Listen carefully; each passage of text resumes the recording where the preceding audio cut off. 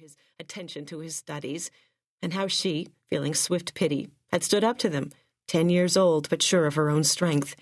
She had stood in the schoolyard hurling stones with deadly accuracy. "Leave him be! You hear me? You're all a bunch of—" She had struggled for the word insulting enough. "Pigs!" After that she had mothered him, the scholarly kid with the shiftless father. Some weakness in him had brought out the toughness in her, a ferocity that, as they had grown older, had turned to passion. He was hers, had always been. They both had known it and married in spite of the misgivings of her parents. It had seemed to her that each had what the other lacked, and that, she told herself, was what their marriage was about. "Do I get a chance to meet this man?" she asked, her voice heavy now with irony. "This dream seller?" "It's not a dream, Joanna. And yes, I want you to meet him. He can explain better than I can, so I asked him to supper tomorrow." Her temper flared.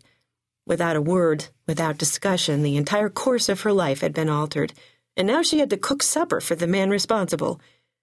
"Nice of you to tell me," she snapped, then regretted her irritation when she saw Alex's face. "It's all right. I'll make do," she said. Hadn't she always? And her mother before her? Hadn't she been the silent strength in their union, until now, with the coming of a stranger and his visions? Yet, in spite of herself, she was drawn into those visions. John McLeod, with the soft burr that made his speech alluring, and a practical streak that appealed, won her over by the time they'd finished supper. "Land for the taking," he said, looking her straight in the eye, "and a fortune to be made on cattle.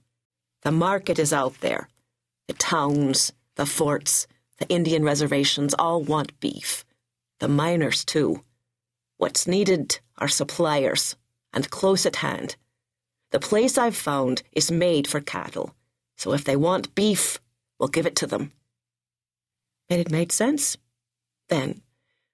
Now, looking out, she wondered if they'd all taken leave of their senses, if they'd come to this forlorn place only to dig their graves in the rocks and sand.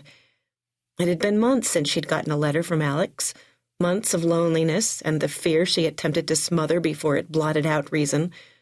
Suddenly, after a week of sleepless nights, she had made up her mind. Her place was beside Alex, wherever he was. With typical determination, she found a buyer for the farm, packed the things she needed or couldn't bear to leave, and sent off a note announcing her arrival. Now, with the arid land spread around her, the pale sky made paler by blowing dust, and the interior of the train car a smoke-filled oven, she wondered if she hadn't made an irrevocable mistake, cut her traces, left the overwhelming green of the hills for a seared plain. A husband vanished. And all the while the stranger watched her out of blue eyes shadowed by the brim of his hat, a constant reminder that she was a lone woman, prey to advances in spite of the gold band on her finger. He had never seen a woman as lovely as this girl in her dark green traveling dress and a bonnet that framed her face like a pair of cupped hands.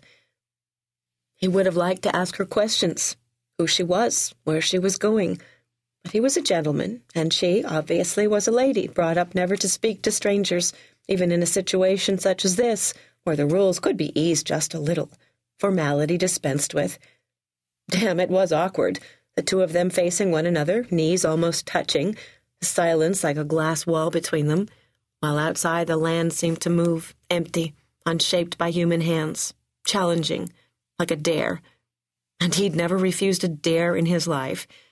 That was why he was on his journey, in response to a call for help from his brother. He was needed, a fighter like all the men in his family, and ready for whatever challenges there were to be faced in this new country. He smiled to himself.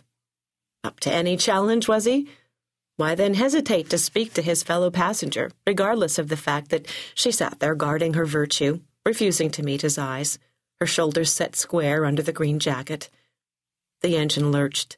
A cloud of smoke and ash blew in through the open window, and Joanna dabbed at her eyes that filled with tears, her courage finally blotted out.